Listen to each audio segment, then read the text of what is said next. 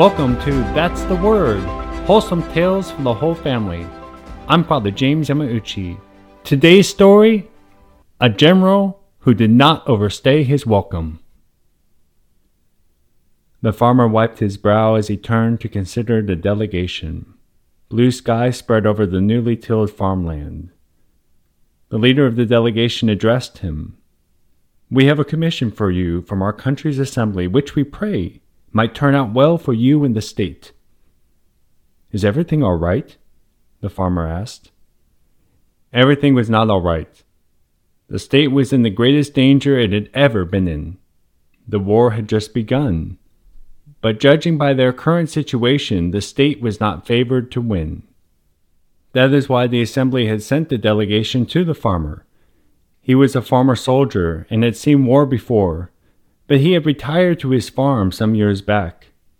But that commission was much different than this present commission.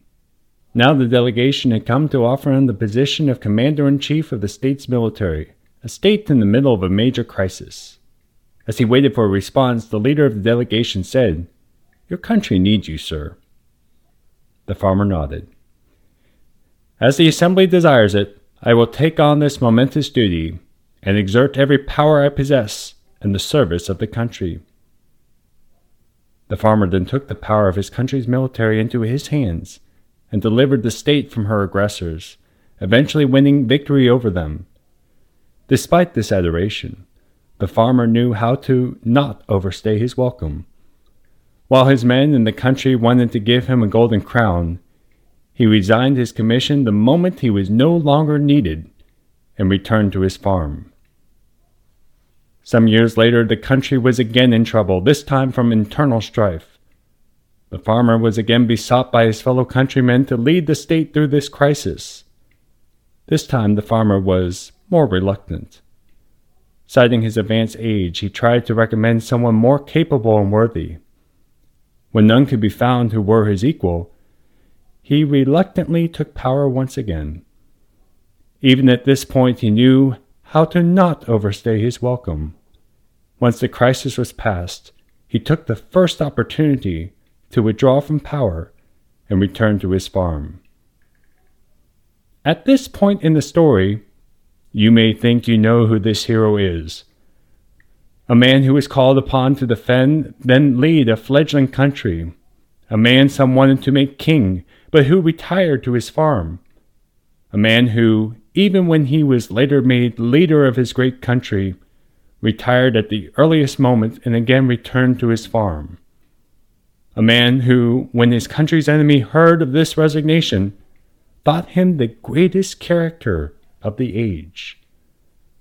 A general, father of his country, president of the United States, and owner of a farm called Mount Vernon, a farmer named George Washington. As great a man as George Washington was, he is not the subject of today's story. Washington is, in fact, an echo of another great man, general, statesman, and farmer. We would be remiss to forget this great man, the greatest character of his age. When his country's army was surrounded and threatened with complete destruction, he was literally called from his plow in the field and given absolute control of the state. He raised an army, completely defeated the enemy, and resigned within 16 days. When the state was rocked by an uprising and civil strife threatened, he tried to refuse the office pressed upon him, but took it at the pleading of his countrymen. He restored peace and resigned his unlimited powers after just 22 days. Washington, by his own choice, never tasted absolute power.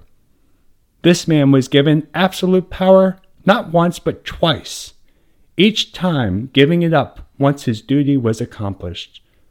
A man who was twice made dictator of his country, an ancient republic named Rome, a farmer named Lucius Quintius Cincinnatus.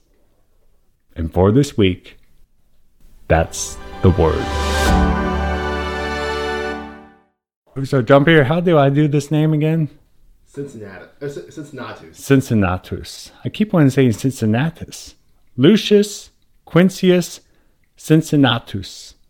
I got it right? That's correct. That's not the American way, though, of saying it. Cincinnatus. Cincinnatus. Okay, Lucius Quintius Cincinnatus. And that's really technically the wrong way of pronouncing it, but that's the way everybody knows him in America.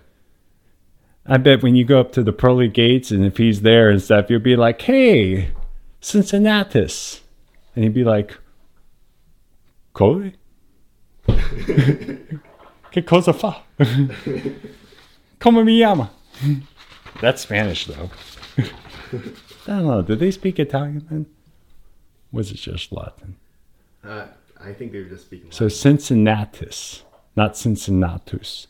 Folks, Cincinnatus is how he would recognize his name. But for the sake of this podcast, we'll go with Cincinnatus.